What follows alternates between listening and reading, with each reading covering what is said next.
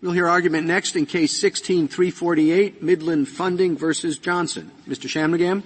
Thank you, Mr. Chief Justice, and may it please the Court. The Bankruptcy Code sets up a process for evaluating claims that are subject to potential limitations defenses. Under that process, a creditor seeking to collect on a debt files a proof of claim. For certain types of consumer debt, the creditor also includes information to enable the trustee and other parties in interest to assess the claim's timeliness and, where appropriate, to object. A creditor is not required to go further and to certify that there is no valid limitations defense to its own claim. Yet that is exactly what Respondent and the government are asking this Court to do under the guise of interpreting the Fair Debt Collection Practices Act.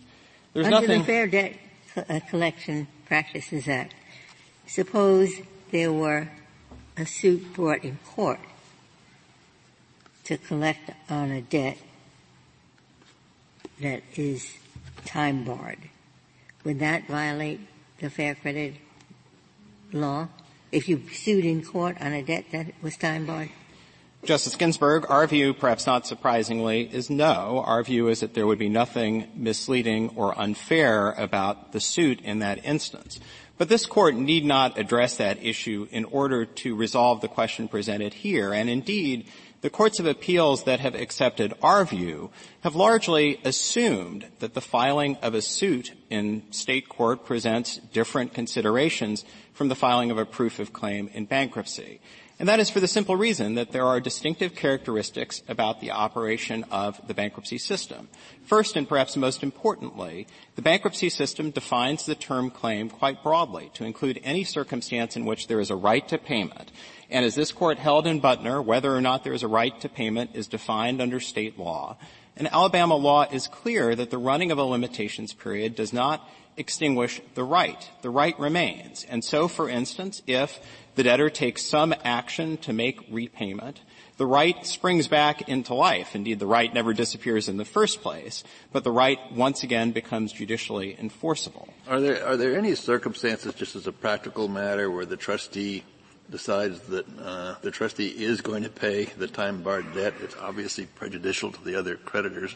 Are there any – I was just trying to think of that. I can't think of any instance in which a trustee would want to do – I was thinking suppose the debtor wanted to continue a business relation with the creditor whose debt is time-barred and ask – but I just can't think of any instance. But no, and Justice Kennedy, I can't think of such an instance either, and I think that that's precisely because the trustee has the statutory duty to object, to preserve the assets of the estate, and to do so for the creditors. And again, that is a critical feature of the bankruptcy system. I'm sorry. I'm having a great deal of difficulty with this business model. Completely. You buy old debts that you know for certainty are not within any statute of limitations. You buy them and you call up creditors and you say to them, you don't have to pay me, but out of the goodness of your heart, you should? Or do you just call them up and say, you owe me money, and you hope that they'll pay you? And is it the same thing in bankruptcy court? You file the claim and you hope the trustee doesn't see that it's out of time? And apparently you collect on millions of dollars of these debts. So is that what you do? So, Justice Sotomayor, I do not think that that is a valid understanding of our business model, and let me explain why. First, this debt was not time-barred at the time it was purchased, and indeed, Midland, my client, makes every effort not to purchase time-barred debt. Now, of course, they're not always correct in their assessments, and debt that is not time-barred at the time of purchase can become. Did you have a good faith basis in this case to believe that the debt was not time-barred? When you filed this claim, forget about some of the others. Just to be clear, there is actually no allegation in this case that we knew that there was a valid limitations defense. If you take a look at the complaint in this case, and if you take a look at page 25 of the Joint Appendix in particular, all that the complaint alleges is that we were aware of the very facts that we disclosed in the proof of claim, facts that, to be sure, indicated the existence of a potential limitations defense. Because after all, did you have a good faith basis to believe the statute of limitations was not applicable? Midland, at the time, would file proofs of claim without conducting some sort of exhaustive inquiry, and that's for the simple reason that Midland did not believe that that was legally required. And so, again, there's no record on this issue. So what do you do with the committee notes that say that everyone who files a proof of claim has an obligation to do a good faith inquiry as to whether it's an enforceable obligation or not? I don't think that that is an accurate characterization of what the advisory committee did. And let me first... No, not what they did, what they said. I don't think that that's an accurate characterization of what they said either. And let me explain why that's true. First of all, let me set out what the advisory committee actually did, because that's a critical part of our argument. In Rule 3001C3, which was adopted in 2012, the advisory committee required certain disclosures, the whole point of which was to put trustees and other parties in interest on notice of the potential availability of a limitations defense. And the advisory committee thought about going further. It thought about doing, again, exactly what Respondent and the government are asking this Court to do under the FDCPA, namely to require a certification that having investigated the existence of a limitations defense, the creditor had made a determination that there was no valid such defense. Now, the advisory committee decided not to do that, Justice Sotomayor, and it decided not to do that for two critical reasons. The first was that the advisory committee recognized that the question of whether or not there is a valid limitations defense, as opposed to the question of whether or not the claim appears to be time-barred, could be complicated. And it could be complicated even in the context of consumer debts like these ones because of the potential for revival and tolling, choice of law issues, and the like. The second reason... I agree with you, but if that is true, that you investigated and you had a good faith basis for believing that it wasn't time bar, you wouldn't be liable either under the bankruptcy rules or under these debtor rules. So, but the point is, if you were unaware and didn't properly investigate, have you fulfilled your obligations as a lawyer to the bankruptcy court?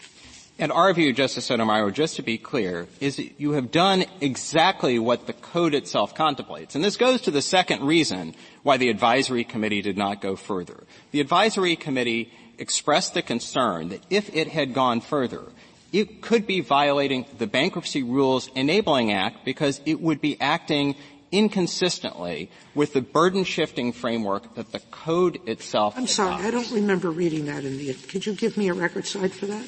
Or you can do it in your reply. No, it's in our brief. Second. It's in our brief at page, I believe it's at page 86 of the agenda book, where the advisory committee working group discusses the proposal to require creditors to, quote, state whether the claim is timely under the relevant statute of limitations. But let me explain that point in a little more detail, because I do think that this is really important to understanding our argument here. The way that the bankruptcy code operates is first that a creditor is entitled to file a proof of claim where they have a right to payment. And at that point, the burden shifts. The claim is presumptively valid. And if there is an issue concerning the enforceability of the claim, that is an issue that has to be raised by the trustee or by another party in interest, or else the claim will be allowed.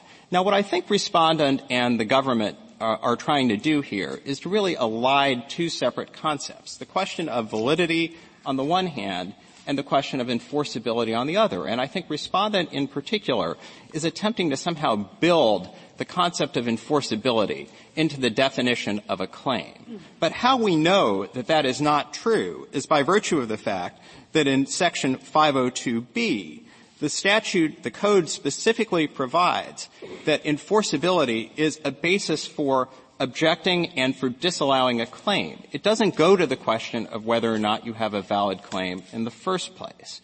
So once again, all of this really depends critically. I'm a little bit confused.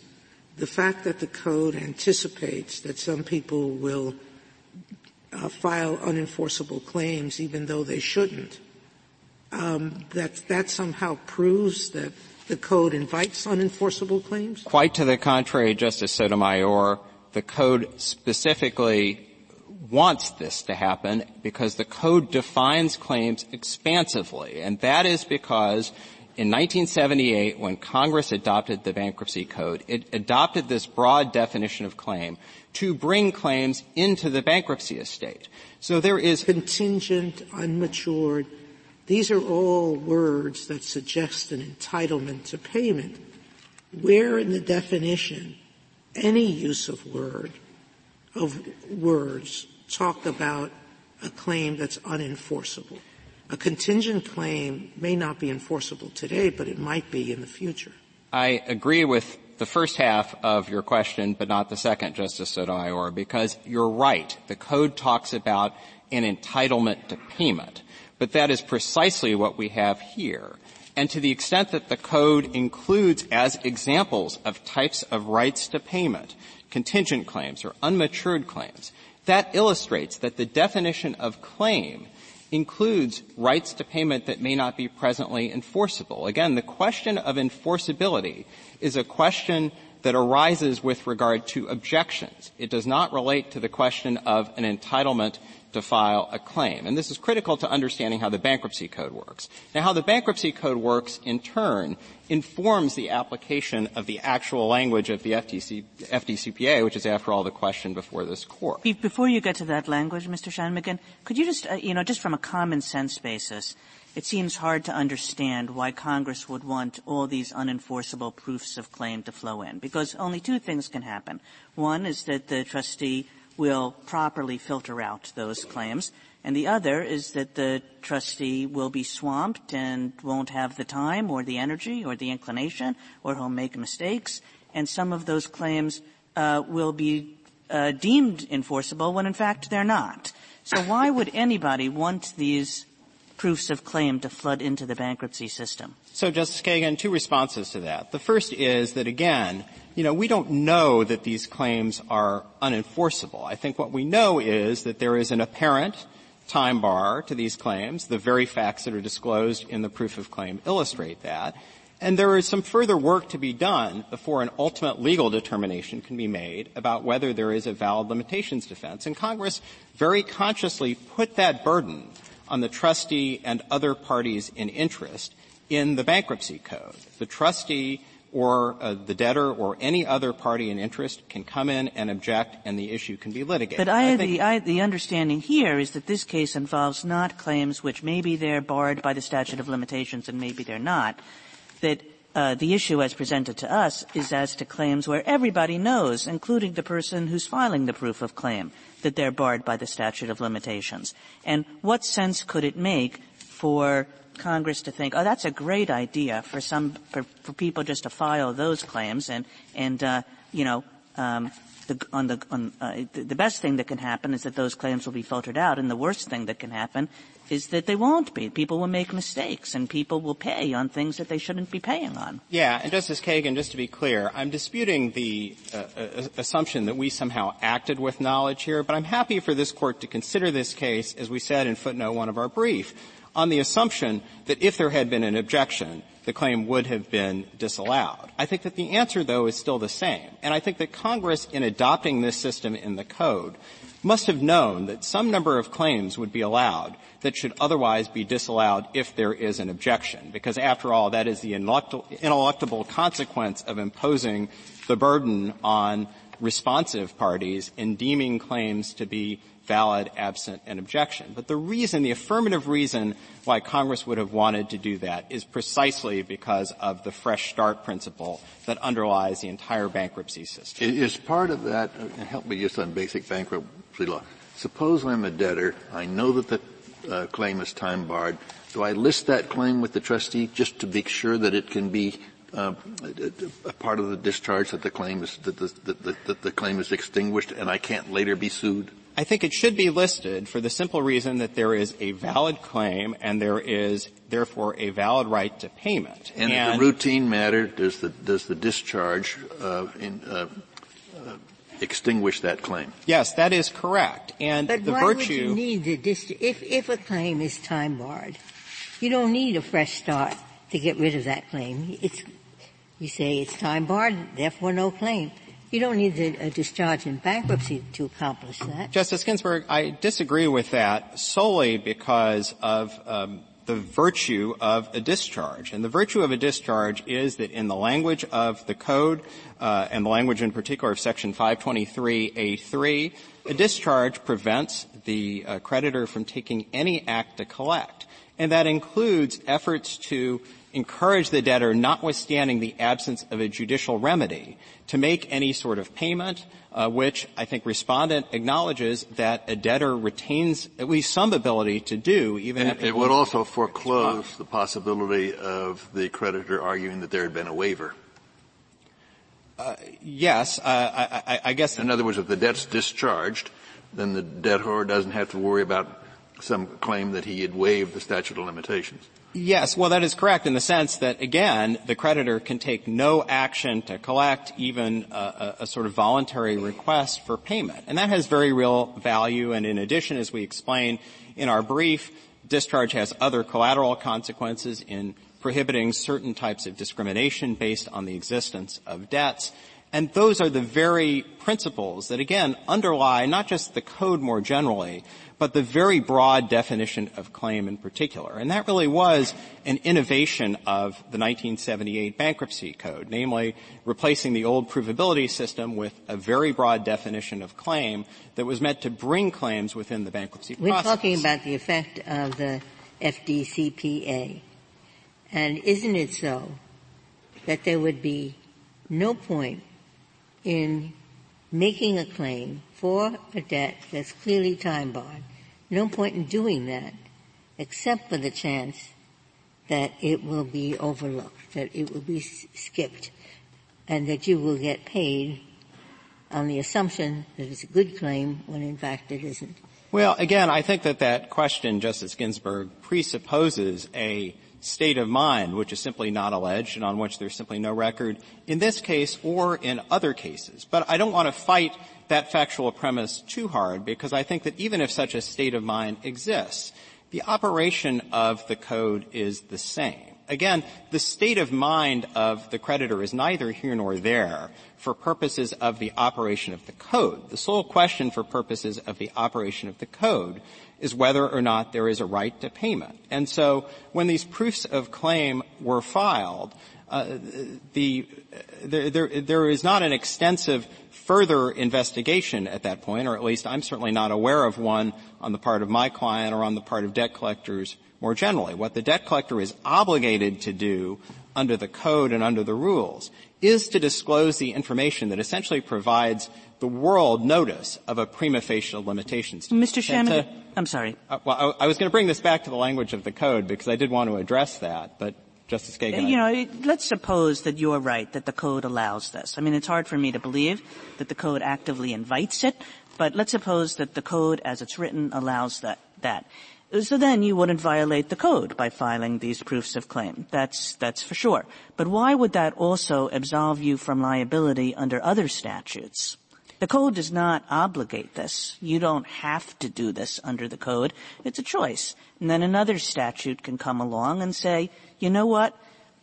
For certain actors, for certain creditors, for these debt collectors, there's an independent rule, and the code says nothing about that. Yeah, so let me address first the specific language of the FDCPA, and I want to put down a marker because I want to address the separate issue of how the FDCPA and the bankruptcy code relate. We think that the operation of the bankruptcy code informs the analysis under the two relevant provisions of the FDCPA. First, on the question of whether or not we made false or misleading representations, and second, the question of whether or not this is an unfair or unconscionable practice. On the question of 1692E, our submission is quite straightforward, that there is nothing false or misleading about the submission of a proof of claim that is not only entirely accurate, but that affirmatively puts the world on notice as to the existence of a potential limitations defense. And to go to the second prong of this, the question of whether or not such a proof of claim is misleading, our submission is that the filing of a proof of claim implies only a good faith basis that the creditor has a claim. It doesn't imply anything about the enforceability of the claim more generally or about the availability of a limitations defense more specifically, other than providing affirmative notice that such a potential defense I'm sorry, exists. what do you do with the language of Pennsylvania, public welfare versus Davenport, where we explicitly said that a claim is a right to payment, an enforceable obligation? What do you do with that language? Well, I don't think that that even rises to the level of, in the parlance of the last argument, a drive-by holding. And that's for the simple reason that neither Davenport nor the later cases citing Davenport in any way purported to somehow exclude unenforceable rights from the definition of a claim. In Davenport, everyone agreed that the right in question was enforceable in some respect. And the question was whether the fact that the enforcement mechanism was limited somehow affected whether or not it came within the definition of claim, and the Court said no. But again, if you thought that that rose to the level of even a passing holding, I would return to the language of the Bankruptcy Code, and in particular the definition of a claim which says nothing about enforceability. To the contrary, Section 502 builds enforceability into the objections that have to be raised. Now, I do want to say a bit about the other provision of the FDCPA, the provision that prohibits unfair or unconscionable practices. And I think that on that provision, we would rely centrally on the protections provided by the bankruptcy system. It bears remembering that a proof of claim, unlike a civil lawsuit, is not filed against a debtor. It is filed against the estate. And as we've been discussing, the trustee bears a statutory obligation to monitor proofs of claim. So it's a breach of the trustee's duties if he or she lets a stale claim go through without objecting? If some purpose would be served. And Justice Sotomayor, to the extent that you have that was Justice Kennedy's initial question. What would be the purpose of a trustee permitting a stale claim to go forward? The trustee should object where, in the language of the statute, some purpose would be served. And I think that there are actually contexts in which an objection might be futile because it would have no effect on any of the other creditors or certainly on the amount that the debtor pays. But otherwise, the trustee should object. And I would say that to the extent that you have concern where would that situation arise? The amount the creditor pays might be, the debtor pays might be true. I mean, there could but be, every other creditor loses if an unenforceable debt is paid. There could be a case in which the unsecured creditors get nothing, and at that point it doesn't make any difference because none of the unsecured creditors are going to get paid, and there are other similar. But all of those situations don't account for the $800 million you've collected on these old claims. Well, I don't think that there is a record on how much we've collected with regard to this particular type of claim more generally. But leaving that aside, I want to make one very important point about the interplay between the Bankruptcy Code and the FDCPA here. I think that Respondent's brief sort of has this Janus-like quality because Respondent fights us to at least some extent on the operation of the Bankruptcy Code. But I think really the principal beef that Respondent has here is that the bankruptcy system just isn't working as it should. If you take a look at pages 29 to 30 of Respondent's brief, Respondent really makes the broader point that trustees and other parties in interest simply aren't objecting as often as they should in bankruptcy. Well, and on that really that point, illustrates. can I just ask you a practical question? Would there be anything, suppose a trustee or the attorney for a debtor said, I am going to, let's say this case is in Alabama, the statute of limitations for the collection of debt in Alabama is 6 years. I am going to object to any claim for a debt that was incurred more than 6 years ago. Would that be inconsistent with the duties of the trustee or the attorney? I mean, no, not necessarily, because at that point, essentially what would be happening is that the trustee would say, there's a prima facie limitations defense here. We're going to raise an objection. And at that point, the issue would be litigated. And if the creditor in that circumstance didn't come back and request a hearing or otherwise litigate the issue, I think it's quite possible, depending on the nature of the objection, that the objection would be sustained and that the claim would be disallowed. Well, and again, I'll ask Mr. Geiser the same question, but I can't understand why a trustee or an attorney wouldn't take that approach.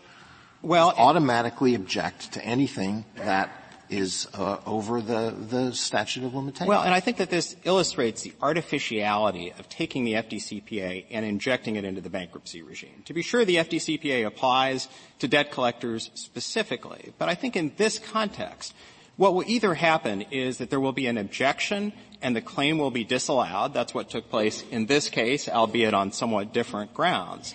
And, of course, in that circumstance, there is no harm to the actual debtor because the claim has, in fact, been disallowed.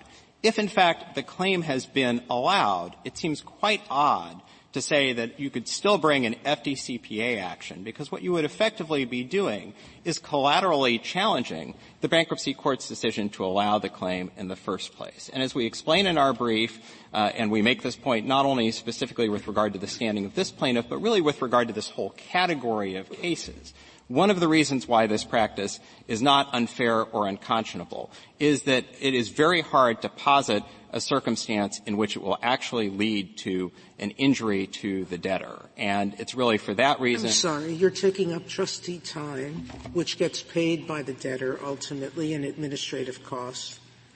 You are taking up the time of other creditors because there has to be, when an objection is raised, notice to all the creditors, a hearing date set, all of these procedural steps that are unnecessary because you have no basis to believe that this debt is enforceable. Speaking of time, I'd like to reserve the balance of mine, but let me answer your question, Justice Sotomayor. It is simply not true that the amount that the trustee gets paid is somehow dependent on the objections that the trustee raises. And I would revert to the fundamental principle underlying our argument. This is exactly how Congress thought the system should work.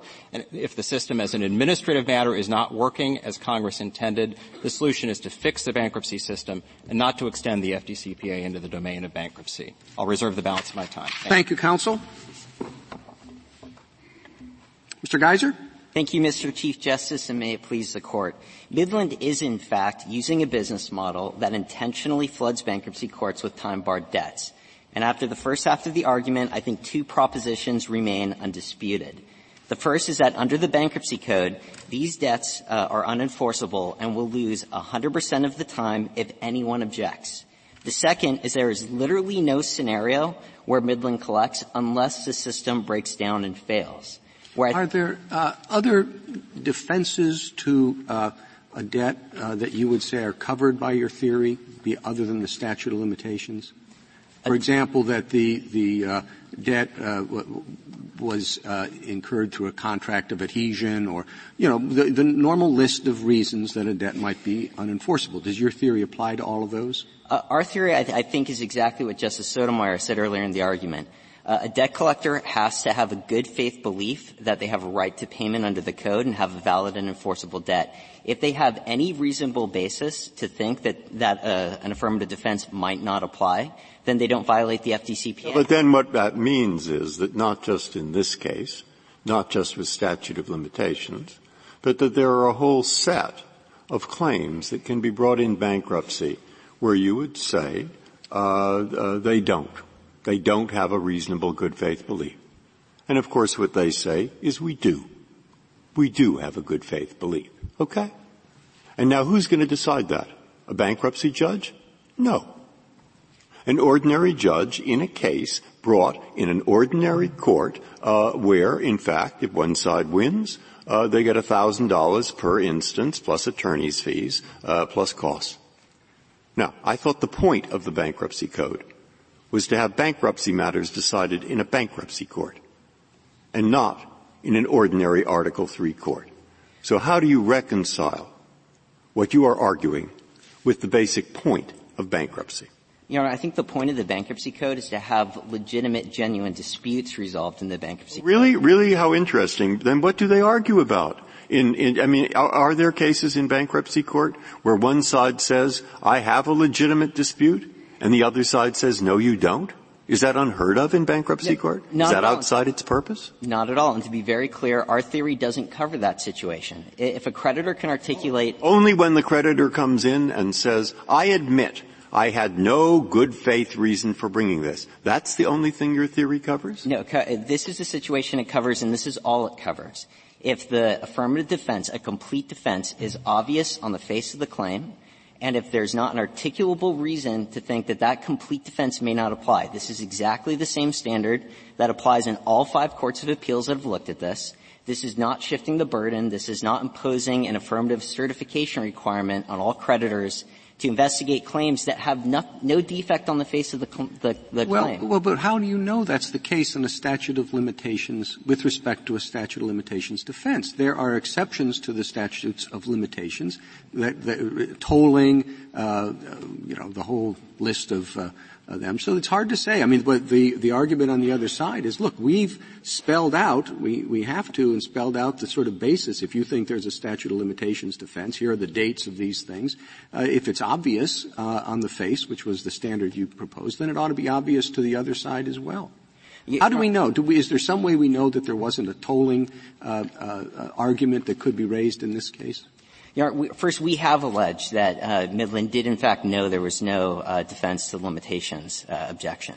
So that's how this case comes to the court. There was a little dispute, a footnote battle about that in terms of what the record provided or not. So there was, Your Honor. We think that the original complaint should have been clear on this. It's since been amended to expressly allege that Midland acted with knowledge.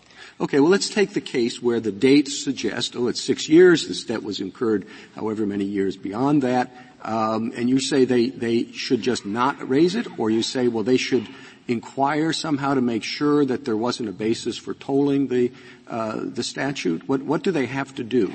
All they have to do is satisfy and discharge the obligation they have to satisfy and discharge under Rule 9011. It's a basic. Well, tell me what that is. It is a reasonable belief after a reasonable inquiry that they have a ground for the complaint, that the evidentiary allegations have some factual support, and that the claim isn't filed for purposes. So it's not enough for them to say there might be, a tolling issue here. Well, their argument is that that's exactly how bankruptcy works. Here we have a claim, and if there is an objection to it, it shifts to the other side. It seems to me that you're putting a burden on them to research the claim before asserting it in bankruptcy. Only when the affirmative defense is blindingly obvious on the face of the complaint. And this, by the way, is the exact same rule that applies in Alabama State Court. Well, let me ask this. In state courts generally, my understanding is that there is a debt. It is just not enforceable. Forget bankruptcy. A civil practitioner represents the creditor. They know the debt is time barred. Is it unethical to sue because on the theory that the defense may not be waived?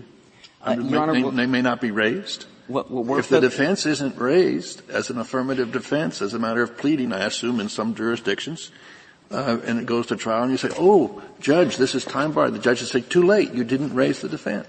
An affirmative defense can be waived, but I think what's important is that all 5 courts of appeals that have looked at this have said that if you bring the complaint knowing that it's subject to a complete defense, you're imposing unnecessary costs on a defendant to object. It may not be. I mean, it depends on the circumstance. But that isn't what's bothering me, and I put it in a sort of, you have a very good argument. I'm not saying you don't. I'm telling you what's worrying me. What's worrying me is that we take a set of cases, which now you've narrowed it to that set which is sanctionable under Rule 9011, which is a bankruptcy rule with sanctions. And you're saying in addition to the sanctions, the person the debtor can go and bring a different case now under the word unfair in the Debt Collection Act. And I'm saying what's worrying me, and I'd like to hear what you say specifically, is that here we have 2 sets of courts, one with the power to sanction, the other, the ordinary Article III court, which presumably will automatically give $1,000 per violation, plus attorney's fees, plus costs. And that seems what the bankruptcy court was trying to avoid. We want bankruptcy matters decided in bankruptcy court. Now, I don't think I have a convincing argument against you. I have a point. And I'd like to hear what you have to say in response. We appreciate that. And I think the ultimate response is what Congress intended with the Fair Debt Collection Practices Act, which is specifically designed for remedies for professional debt collectors, realizing that ordinary remedies like Rule 9011 sanctions that are calibrated for general creditors aren't always enough. Professional debt collectors are inventive. They impose heightened risks. And you often need a heightened remedy to check their conduct, which I think is exactly what we see here. But if the states were so worried about that, why don't all states do what apparently 2 states do? They say if the statute of limitation runs, the debt is barred forever. apparently many states don't say that. They say you can still sue. They do, Your Honor, but I think that states have the option. And that's the trouble I'm having in this case. Well, to be perfectly clear, even states that don't eliminate the debt, there's still not a right to payment. It's not enforceable in any way that's not purely voluntary. And in Alabama, and this is, I think, critical here, it actually gives rise not just to a sanctionable act, but to a tort. It's malicious prosecution to file a lawsuit in Alabama subject to the complete defense of the statute of limitations. All right, is it just the statute of limitations you're talking about, or is it all affirmative defenses? It's clearly at least the statute of limitations. I think it's any complete defense to the suit. Sorry.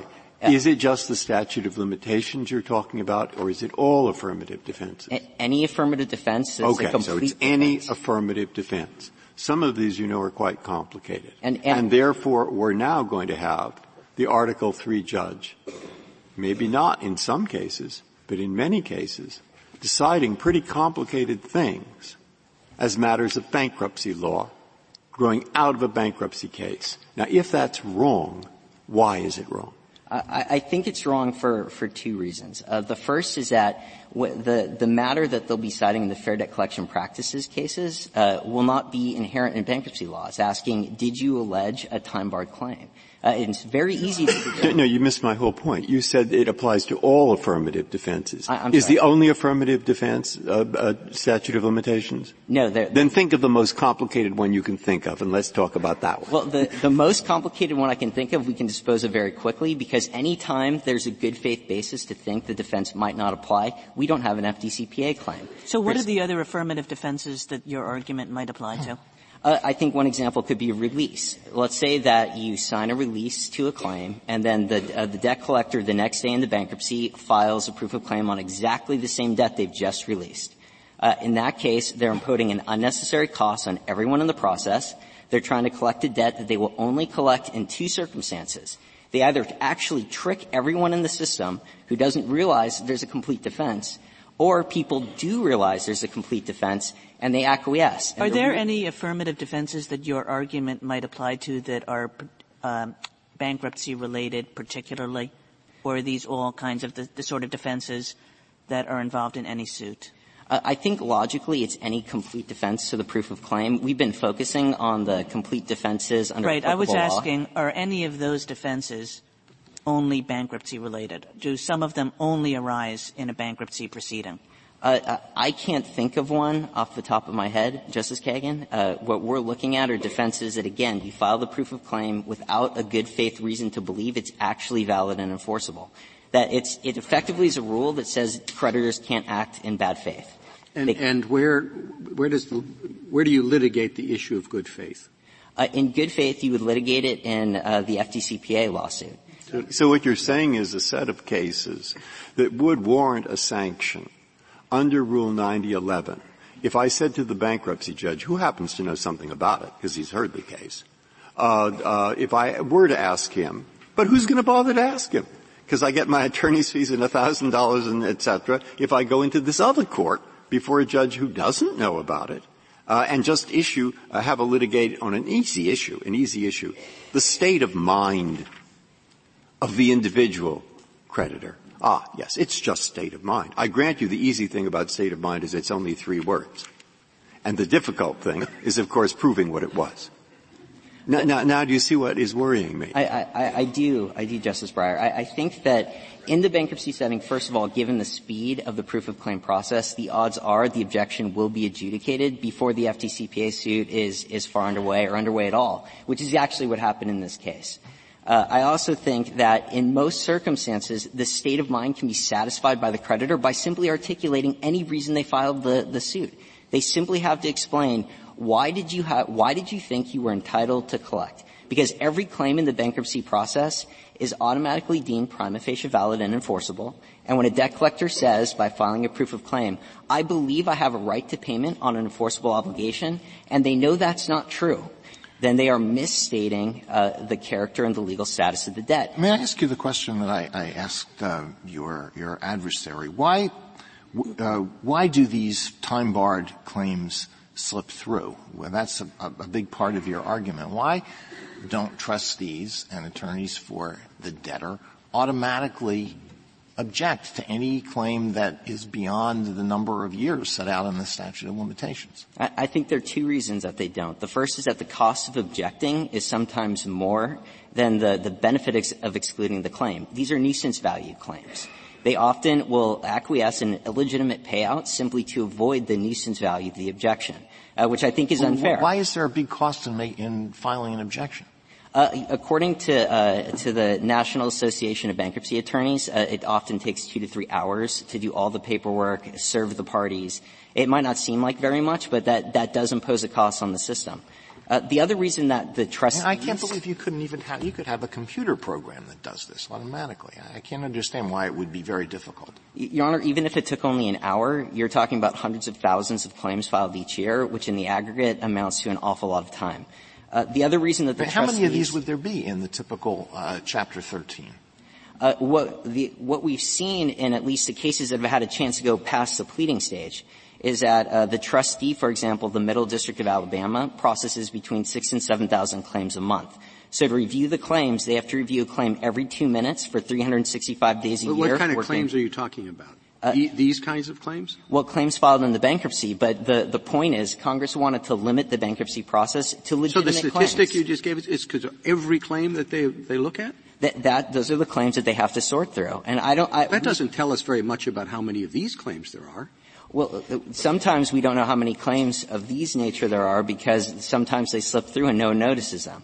And the other reason that the trustees don't always object, Justice Alito, and they've told us this, the Chapter 13 trustees at page 15 of their brief, there's an information asymmetry.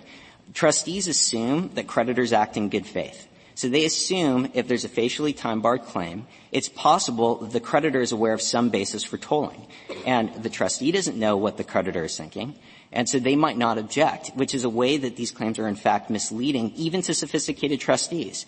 So the real point is that Midland wouldn't file these claims if the system actually functioned the way that Congress intended. If it did function and everyone objected the way they were supposed to, these claims would always lose. I find this a very difficult case because if your description of Midland's business model is correct, it doesn't seem to me that it has much, if any, social utility. On the other hand, I have a real problem with fitting your argument into the concept of an affirmative defense. I thought an affirmative defense was a rule of law that may allow the defendant to prevail if the defendant asserts the defense.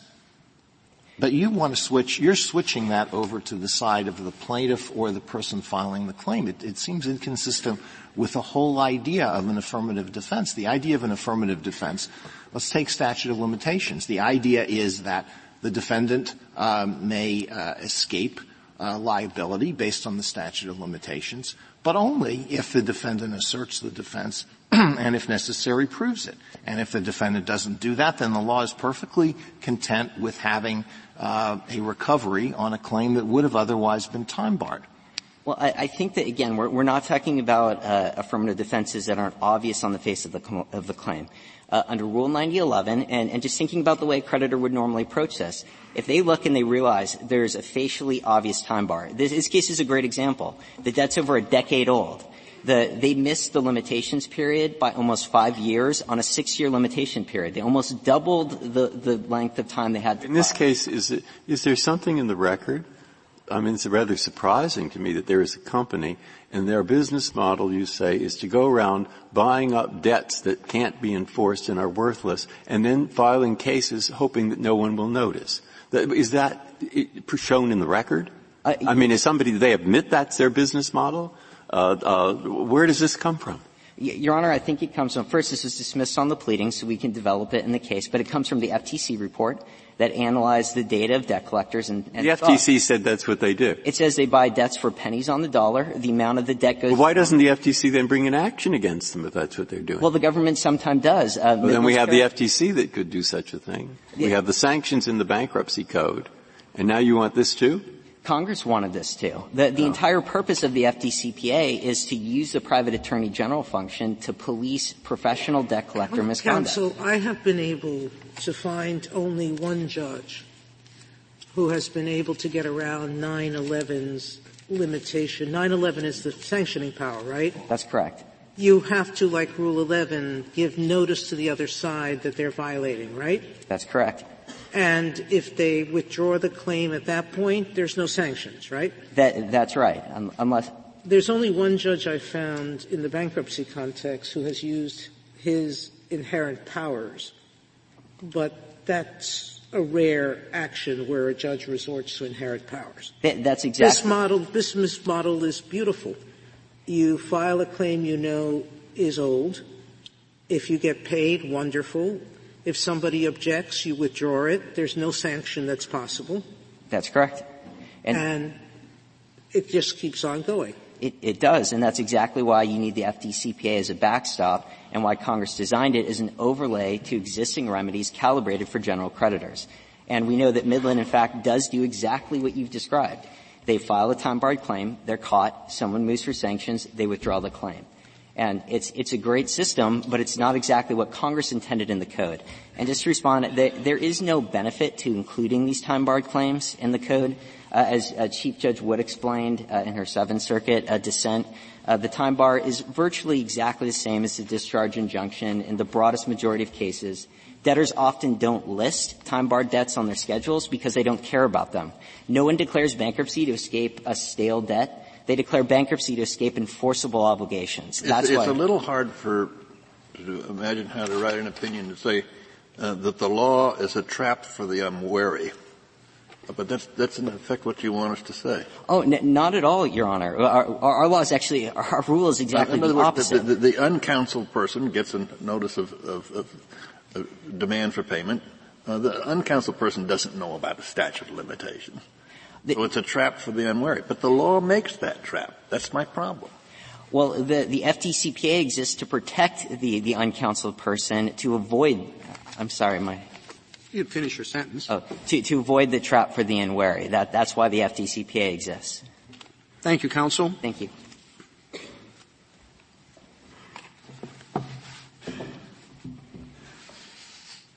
Ms. Harrington. Thank you, Mr. Chief Justice, and may it please the Court. In our view, no creditor is entitled to file a proof of claim in bankruptcy on a claim that the creditor knows is time-barred. When the bankruptcy system works— Is that also true in a civil action generally, forget bankruptcy? Yes. In our view, and all 5 courts of appeals that have considered the issue have held— So if a creditor files suit on a debt that's time-barred, the defendant doesn't raise it, the judge said, I hereby grant an award of $10,000 for the debt, and I sanction you for Rule 11, under Rule 11. Well, that's not — there are lots of situations where a prevailing party can be sanctioned for litigation conduct. Under Rule 11, a district court judge has great discretion about whether to award sanctions, and there might be good reason not to do so. Is that a plausible scenario? In other words, the law allows recovery, but you sanction the attorney for getting it? Well, I think it may be that most district courts would choose not to exercise their discretion by awarding sanctions. Do you think that is a plausible exercise of Rule 11 power? Well, let me put it this way. You can imagine— To sanction someone because they've prevailed in a case. I think it's without any misleading. All they've done is file the suit. I think it is plausible, though unlikely to happen. But if you could think about it more broadly, you could imagine a system where a plaintiff was permitted or entitled, in petitioner's words, to come in and throw up any possible legal argument, no matter how frivolous, and the burden was on the defendant to shoot all of those arguments down. That is not the system that we have adopted. Rule 11, every court of appeals to consider the issue has held that Rule 11 requires a party to certify that it has done a reasonable investigation and has a good faith basis for believing that its claims are warranted by law. Every court of appeals that has considered it has said that includes forbearing from filing a lawsuit when it is obvious that there's an ironclad affirmative defense. And that worries me. Of course, there will be a set of claims where the person is behaving pretty badly. But there's a remedy right in the code. It's called a sanction. Moreover, if they really go around doing this, I don't know why the FTC wouldn't bring a claim saying this is an unfair business practice. Well, so if, in fact, you say this, they also have a remedy under this other act, it's quite possible, given the remedies that they have under the other act, that lawyers won't move for sanctions. They won't bother with it. Exactly. They'll go right into court, and then we'll have 2 sets of courts and other people trying to decide the same question. Same problem that was bothering me 15 minutes ago. And I'd like to know what you think of that. I'd love to tell you. The exact same thing is true in the general civil litigation context, that there is the possibility of Rule 11 sanctions, just like there's a possibility of Rule 9011 sanctions. In the very statutory findings in the FDCPA, Congress said, in our view, existing legal remedies are not sufficient to deter this kind of conduct from debt collectors. Bankruptcy is very different. The whole idea is let's get everything here in one place, and deal with it and, different priorities and all that. I think it's much more significant if you have things spinning out of the bankruptcy estate being adjudicated elsewhere than the fact that you might have it as a general matter in district courts. Well, Mr. Chief Justice, it's a bedrock principle of bankruptcy that a creditor's rights with respect to a debt are defined by state law. When a debt is time-barred, state law has determined that that debt is not judicially enforceable. Nothing in the bankruptcy gives a creditor an extra right to judicially enforce a debt that the state law has said is not enforceable. Any weight on this Fair Debt Collection Act being limited to particular kinds of creditors? That is, this is not for your everyday creditor. It is only for these debt collectors. That's right, Justice Ginsburg. I want to just emphasize, though, that in the government's view, this case is as much about abuse of bankruptcy as it is about a violation of the FDCPA. All right, if that's so, then why not? What about this? It's a little complicated as a solution. And so I'm pretty nervous. I don't know that I'd really do this, but you'd say, okay, the word in the Debt Collection Act is unfair. And where it's in bankruptcy, there's a whole system set up to decide if it's unfair by people who know about it. So where a bankruptcy court does, in fact, say that it's unfair and sanctions a party for this unfair behavior, in that case, it's unfair within the meaning of the Debt Collection Act. And in that case, you can go and bring your extra remedy. So there are two reasons, I think, why that would not work. The first is, as Justice Sotomayor pointed out, there's a safe haven in Rule 9011, just like there is in Rule 11 since 1993, that allows a creditor to withdraw an offending proof of claim when it's objected to. Now, I just want to point out, if a creditor really has a good faith basis for believing that its claim is enforceable, it will presumably assert that in response to an objection. That's not what happened here. But the second is that there's even more reason to be cautious about this in bankruptcy than there is in general civil litigation, because by operation of Rule 3001 of the bankruptcy rules and Section 502 of the Code, a proof of claim, when it's filed, makes the underlying claim presumptively valid. Do you think this good faith defense is objective or subjective? We think it's objective. I mean, it's the same. It's basically the same. It's objective? It's objective. All we're doing is saying that the same standard that would be applied under Rule 9011 or Rule 11 should be applied here. And so take the case of at least with the Fair Debt Collection Act, you're just talking about debt collectors. But let's, under bankruptcy, you have a single creditor. It's a person who owns a sandwich shop, has a claim. It turns out that it's clearly barred by the statute of limitations, files that claim. That's sanctionable conduct? As a practical matter, it probably wouldn't be, because they would withdraw the proof of claim. But as a legal matter, it would be under your interpretation. If they didn't have a good faith basis for believing that the limitations period didn't apply in that case because of tolling or some other equitable principle. Then they had a subjective. They were acting in perfect good faith subjectively, but not objectively. Well, Rule 9011 requires a lawyer or a non-represented party to certify that they have done a reasonable investigation and have a good faith basis for believing that their claims are warranted by existing law. And so if they haven't done that reasonable investigation, or if they have ignored the results of that investigation, which must have been what happened here, then they violated Rule 9011 and engaged in an unfair and misleading practice. What other affirmative defenses does your theory apply to? Well, think about, for example, the defense of res judicata. If a creditor had sued in state claim on a timely debt and the state court had said this is not a valid claim, we wouldn't want a system where that creditor could then file a proof of claim in bankruptcy, hoping that the claim would just slip through the cracks and get paid, even though the creditor knew for sure that it was not enforceable. A lot of these affirmative defenses, though, aren't presented as abstractly as that. They may involve nuances. We have cases about the scope of res judicata and when it applies. I assume your argument applies to every affirmative defense. Only if it's obvious and if the creditor is able to access all the information without discovery. That's the rule that's been applied in the Rule 11 context. So it applies to every affirmative defense? Every obvious affirmative defense where the creditor or the plaintiff... Are there any non-obvious affirmative defenses to which it wouldn't apply? I mean, I think something like contributory negligence might be kind of a classic affirmative defense it would be hard to say that the plaintiff in the civil litigation context... How about a lack of personal jurisdiction? I guess it depends on the circumstances. If there's – if the creditor – You know there's no personal jurisdiction, but you file the suit anyway, and the rule says that you have to make an objection. I don't think that would arise in a bankruptcy context, but in a civil litigation context. Just the ordinary civil litigation? I think it could. What I would say is if a court could sanction that under Rule 11, then we think in ordinary civil litigation, the defendant can always consent to personal jurisdiction. So it's and he can always consent to the waiving of the statute of limitations by not raising it. But not in bankruptcy, because if a debtor cannot consent to the payment of a time-barred claim because that takes money away from other creditors. Why can't they consent? Suppose it's Chapter 11. Suppose we're trying to get a plan. Suppose the plan is a company that does business in countries. I know you don't believe there are such countries, but there are. There are countries where it's a matter of honor to pay a debt. And people actually do pay debts. I believe that. So, all right. So it's easy to think of cases. Justice Breyer, I think the one thing everyone agrees on in this case is that if the bankruptcy system works as Congress intended, 100% of time-barred claims will be disallowed. That is what Congress intended. Allowing those in Chapter 11, I'm not sure they did, but regardless of that dispute, is the automatic stay apply to these actions or not? Yes, in our view, these are claims within the meaning of the Bankruptcy Code. So they can't proceed in under the Debt Act until the bankruptcy's over. That's true, yes. Okay. And also, in terms of the discharge, the FDCPA gives the debtor the right to ask not to be contacted anymore by a debt collector, which is basically the functional equivalent of a discharge. And the anti-discrimination provisions apply to any dischargeable debt, not just debts that have been discharged, and so that would apply to these types of debts. And so I just think there's nothing in the code that gives the creditor the right to try to sneak one through when the creditor knows that if it's objected to, it should be disallowed 100% of the time. Is your argument dependent on a view of the code that precludes these kinds of claims?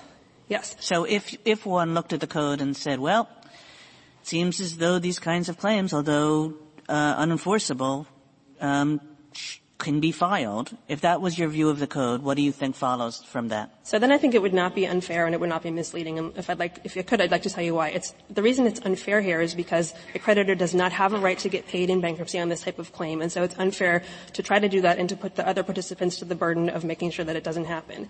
It's misleading because when you file a proof of claim under Rule 9011, you're making an implicit representation, may I finish my sentence, that you have done a reasonable investigation and have a good faith basis for believing that the claim is warranted. If it is warranted under the Bankruptcy Code, then that's not misleading. Thank you, counsel. 3 minutes, Mr. Shanmugam.